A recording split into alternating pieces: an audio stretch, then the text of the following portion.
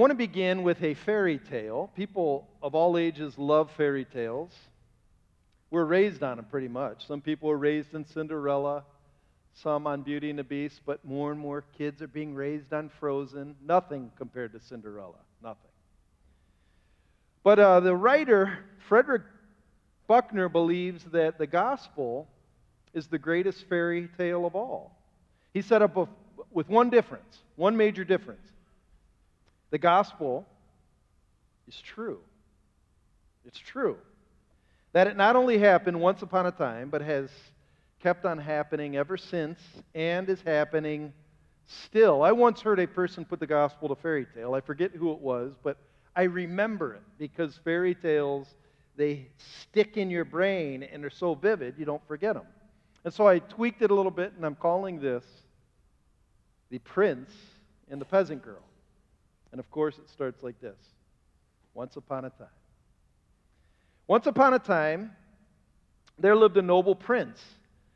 Not only was he exceedingly rich, living in a giant castle on top of the hill. Not only did he own all he surveyed, but he was also unusually kind.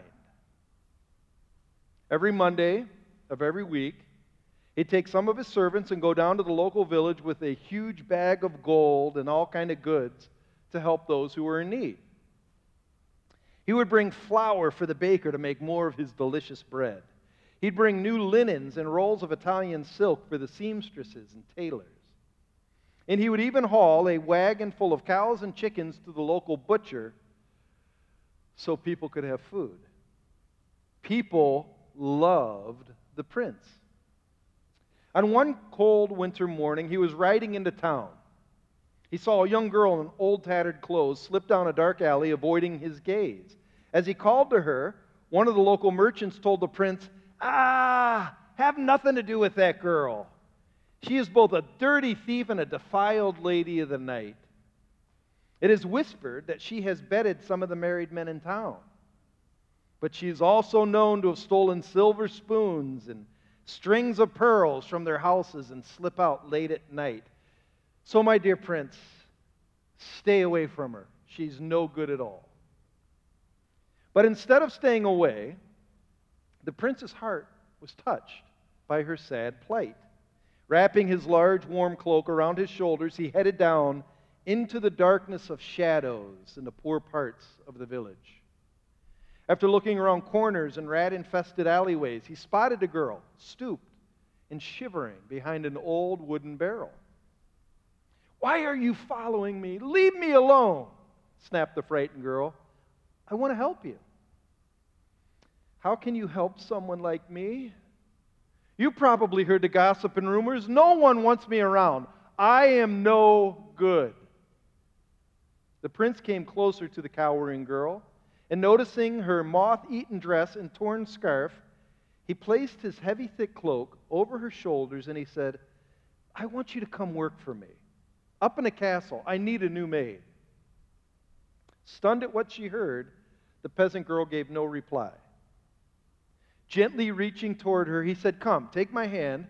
We will get you some hot food, new clothes, in your own room. You will work for me and my father, the king. He is always looking for good help." Without answering, the girl with her arms still folded tight followed him to the carriage and rode back to the castle in a state of disbelief. The prince was true to his word, getting her settled into a small, cozy corner of the basement. She was outfitted with a crisp, clean maid's uniform, and she was allowed to eat all the extra kitchen food to her heart's content. For the first few weeks, the young girl did her work quietly and diligently, dusting, cleaning curtains, brushing couches, and bringing trays of food to the kind prince. "How are you being treated?" he asked. "Fine, sir, just fine, but far too good and better than I deserve." And out of a feeling of shame and embarrassment, she would say no more and quickly scamper away to do more chores. One day, as she was bringing some dirty dishes back to the kitchen, she heard two cooks talking. "Why would the prince bring such a brazen whore into his home? Does he not know the rumors? Has he not considered her stories?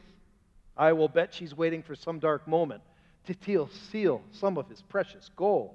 She will rob him blind. Dropping the plate of dishes, the girl bolted out the back door and fled down the hill to the village. As the two cooks heard the crash of broken china on the tiled kitchen floor, they said to each other with satisfied smiles, well, good riddance as she goes back to her life of filth. They closed the door and bolted it tight. 3 days later, the prince noticed that the girl was gone. Heading down to the kitchen, he asked some of the staff, "Where's the peasant girl? I haven't seen her for a few days. Is she sick?" "No, my lord. Apparently she wanted to go back to her life of debauchery and sin. You are too good a man to have someone like her working here. I'm sorry she deceived you, my lord." Running to the stable, the prince mounted his favorite white riding horse and charged back to the village to find her. Going from house to house and store to store, he asked the people of the town if they'd seen her and know where the girl could be. "Try the broken-down inn at the edge of town," said a toothless old granny through a half-open door. "That's where sailors are known to spend a copper coin or two on cheap beer and loose women. She might be there." Riding up to a dilapidated building with old piano music playing and the smell of stale tobacco and gin hanging in the air, the prince hitched his horse to a post and entered the front door.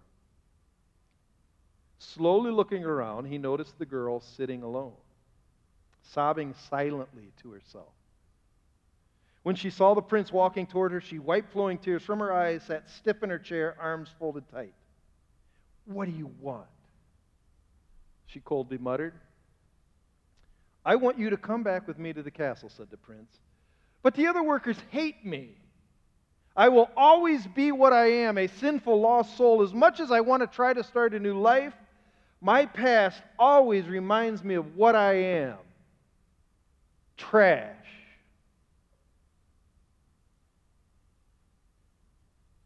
Sitting down next to the broken girl, the prince grabbed her small hand and said, "I want you to come back with me, not to be my maid, but my wife. I don't want you to simply be someone who cleans the dust and scrubs the floors. I want you to be my very own." With wide-eyed bewilderment, the girl took a deep breath and had said in sobbing exasperation, "But everyone hates me.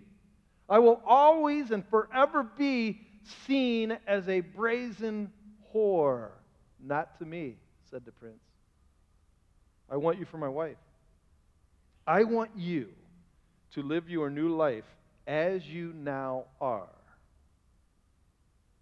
as my queen." Let's stop the story there. It's crazy. It sounds crazy, doesn't it? Like ludicrous. This is absolutely implausible. This is outlandish. It's a fairy tale. No, it's not. It's our story. It's our story. It really is.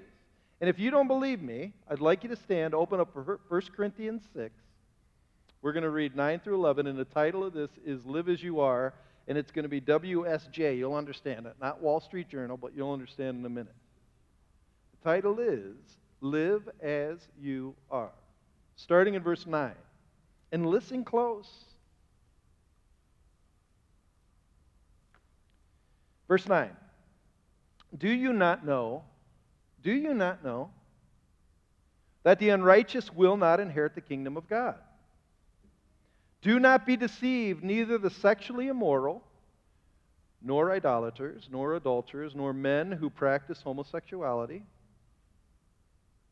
nor thieves, nor the greedy, nor drunkards, nor revilers, nor swindlers will inherit the kingdom of God. Now look at verse 11. And such were some of you. But you were washed, sanctified, you were justified in the name of the Lord Jesus Christ and by the Spirit of our God. This is a fairy tale, but it's true. You may be seated as we continue on. I want us to stop on verse 11. Verse 11 is the heart of this passage. Sort of like the heart in your body, it gives blood to the whole rest of the chapter. Even though it's in the center, if you don't understand this, you won't understand the rest of the chapter. So we have to take our time to really get it.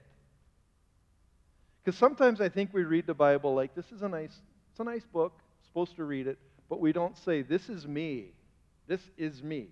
And if you notice, every word, washed, sanctified, justified, is in what tense? Past tense.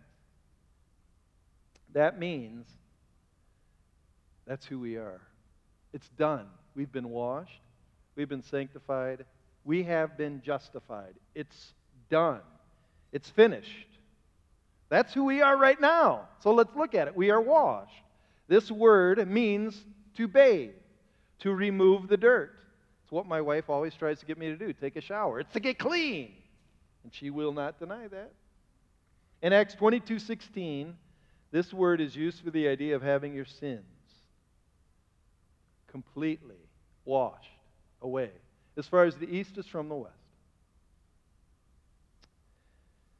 I am literally plucked out of the dirty world around me and I'm washed brand new. Theological terms, this is called regeneration. Inside of me, I'm a new being. The old is gone, the new is here. So literally, when I believe in Christ, I become clean, washed, a pristine soul. The word sanctified is a very interesting term. It means that we're not just washed, but we are made holy. So we're taken out of the world, and now we're placed in a position where God wants to use me for His glory, and He places me in His own body, the church. I become a holy one, a crowned, splendorous person for Him. Peter says it like this in his epistle, you are a spiritual house, a holy priesthood. And then the third word is justified. I love this. This is probably my favorite theological term. It means that because I've been washed, because I've been made holy, God declares me righteous. He sees me and He says, Chris has arrived. He's done. I'm positionally seated at His right hand. I'm justified, declared righteous. So the reality of faith in Christ, once I believe, this is why evangelism is so important. When somebody really believes the gospel, the life of Christ comes in. It's called imputation. I literally am connected to Jesus Himself through the Spirit. I am His, and He is mine, body, soul, and spirit. It's unbelievable. You know what it says in 1 John 5:12? Whoever has the Son has life. And because I have life in Him, I'm declared righteous because the Spirit of God is alive in me. Jesus said, if you believe in me, this is John 4:14, if you believe in me, streams of living water will start flowing into eternal life. Linda, isn't that crazy? I mean, honestly, it's crazy. It's a fairy tale, but it's true. If you believe the Bible, that is. You have to believe the Bible. So, WSJ, washed, sanctified, justified. I become a clean, holy child of the King who lives on top of the hill in heaven. I'm His. It is crazy. And because of that, Paul writes chapter 6, and he wants us to say, therefore, because this is true, live as you are. Live as you are. Live different.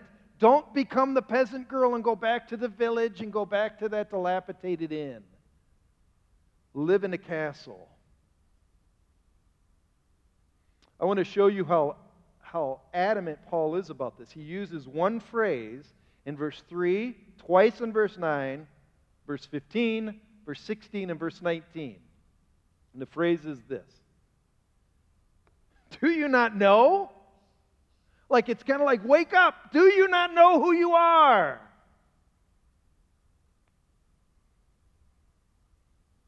You're washed. You're sanctified. You're justified. And so what he's going to do in chapter 6 is he's going to give the practical implications of the reality of WSJ. So you could say it like this. Since you are washed, since it's past tense and it's true, since you are washed, stay out of the mud.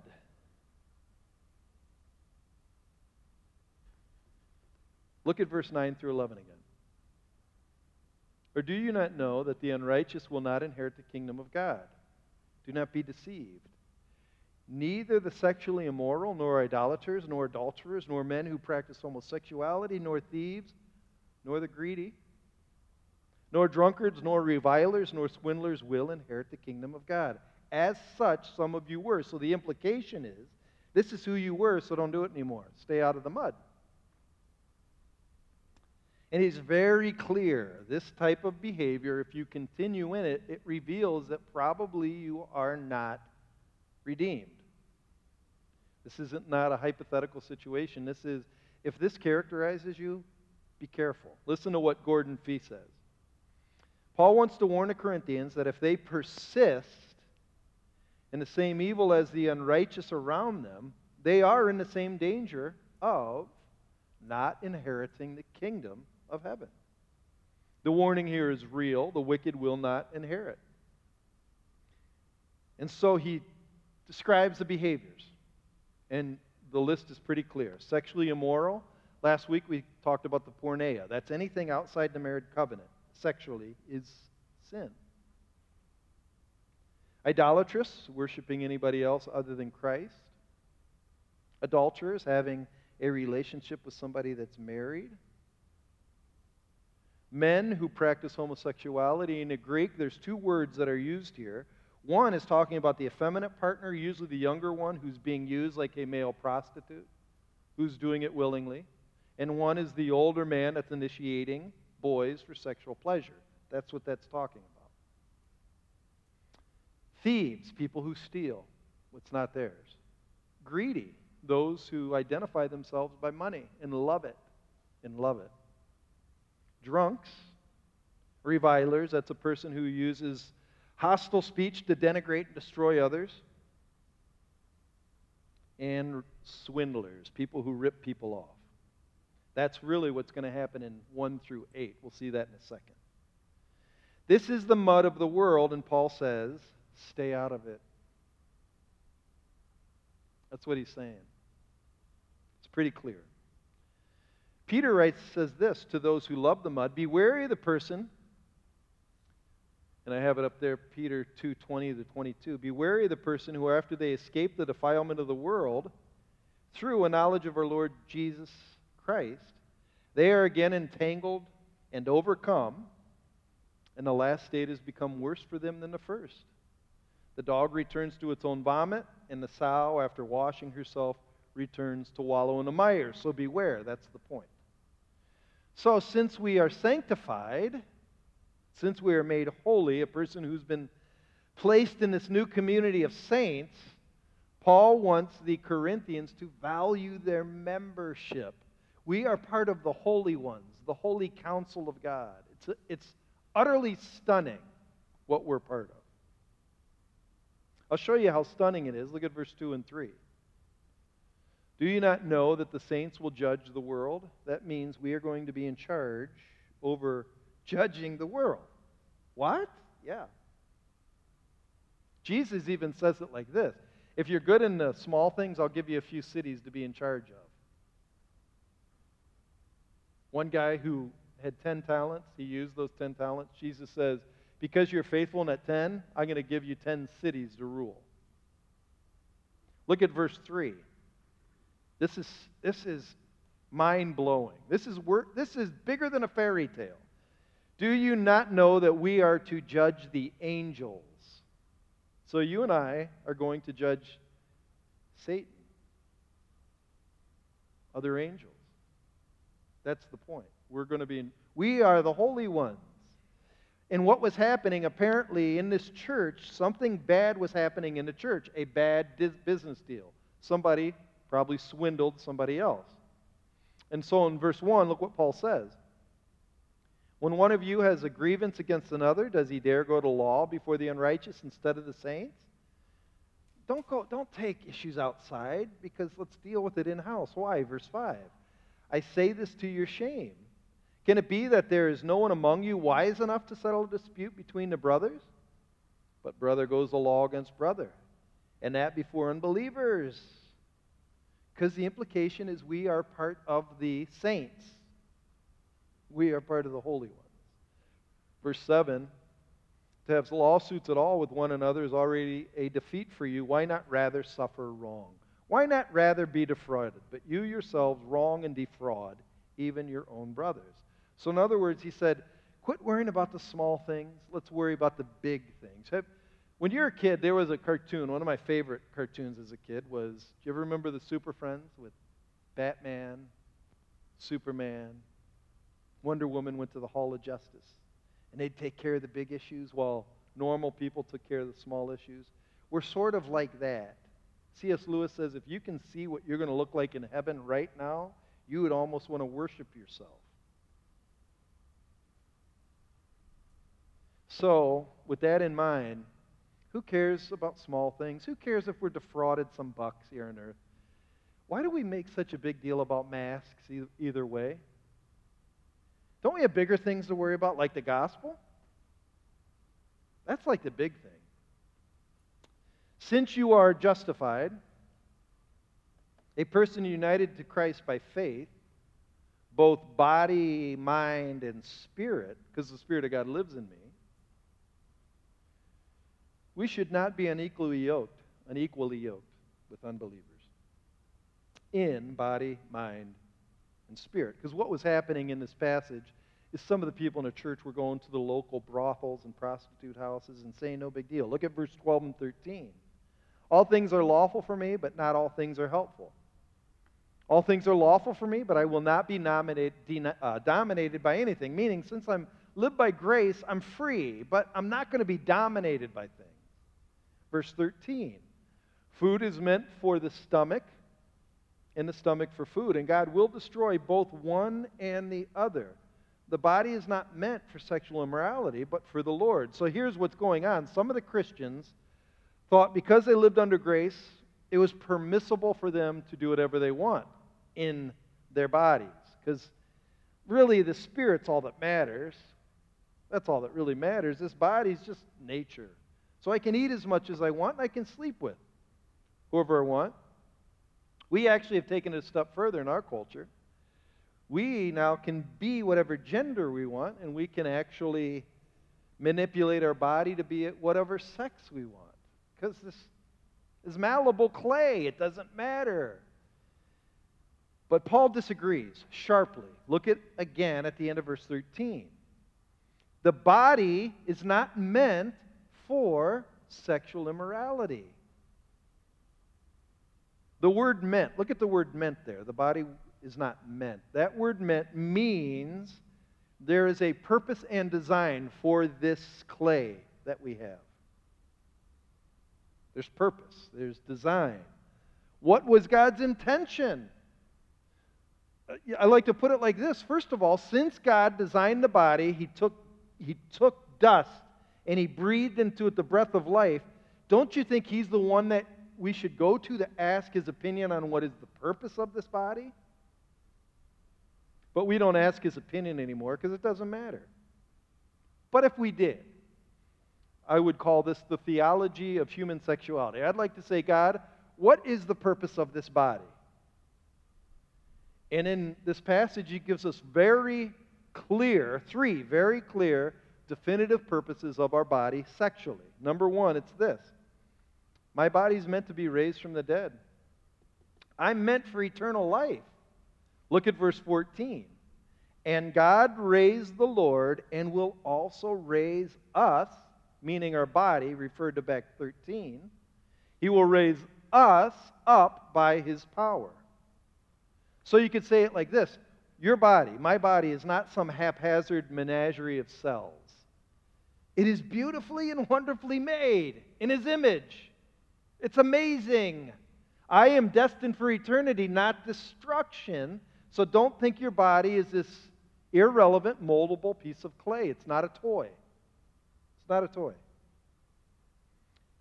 One theologian writes, in most Western cultures where sexual mores have blatantly moved past toward pagan standards, the doctrine of the sanctity of the body needs to be heard anew within the church. Sexual immorality is still a sin, even though it has been justified under every conceivable rationalization. Those who take Scripture seriously, he writes, are not prudes, they're not legalists. Rather, they recognize God has purchased us for higher things. And you know what our higher thing is? Resurrection, living as saints in eternity. God made me the way he wants me to be for his eternal honor. Second thing we can say is this: my body is the Lord's. My body's God's. He owns me. I'm owned by Christ. I'm his property. Look at the end of verse 13. The body is not meant for sexual immorality, but for the Lord, and the Lord for the body. Why? Because of verse 15. Do you not know that your bodies are members of Christ? We're justified and we're united to him by his Spirit, so we're his members. Shall I then take a members of Christ, and make them members of a prostitute? Never. I am one with Jesus in spirit. And he says, and as a result, I should start thinking through the implications of this, 16 and 17. Or do you not know that he who is joined to a prostitute becomes one body with her? For as it is written, the two will become one flesh. But he who is joined to the Lord becomes one spirit with him. And then 18, so flee from sexual immorality. Because every other sin is committed outside, but sexual immorality is against his own body. Because we are united with Christ, how can we be united to an unbeliever sexually? That's the question. Gordon Fee says, it's unthinkable that one should take away the limbs that belong to Christ and unite those same limbs with a prostitute's body. It's not sexual union that's incompatible with union to Christ. It's having such a union with a prostitute. Because union in the marriage is still oneness with Christ, because the married couple is one in Christ. Not so with an unbeliever.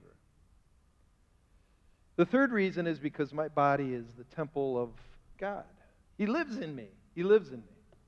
Look at verse 19.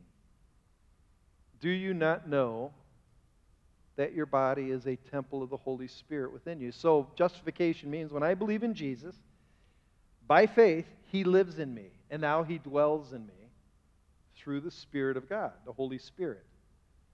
So because of that, treat this body as such. It is not your toy to play with and experiment with. It is God's home. And he's jealous about those things he owns. Your body included. So let's go back to the original fairy tale. Do you remember how it ended? Here's where we left off. Here's where we left off. The prince said, I want you for my wife. I want you for my wife. I want you to live your new life as you now are as my queen. That's where we ended. And here's how it continues. Pulling out a large gold-encrusted ring, he said this: once I place this ring upon your finger, no one will ever be permitted to soil your name ever again because you're mine. Will you marry me? When a girl saw the priceless ring that was being offered, she knew at that moment she could trust him. And she was ready to give her life to the prince forever. So that's where it ends. It says the end. Now the question is, that's a fairy tale, but what about ours? Is there some kind of ring that proves his devotion to us? Is there some kind of symbol that shows how much he wants us? Look at the very last verse of that chapter.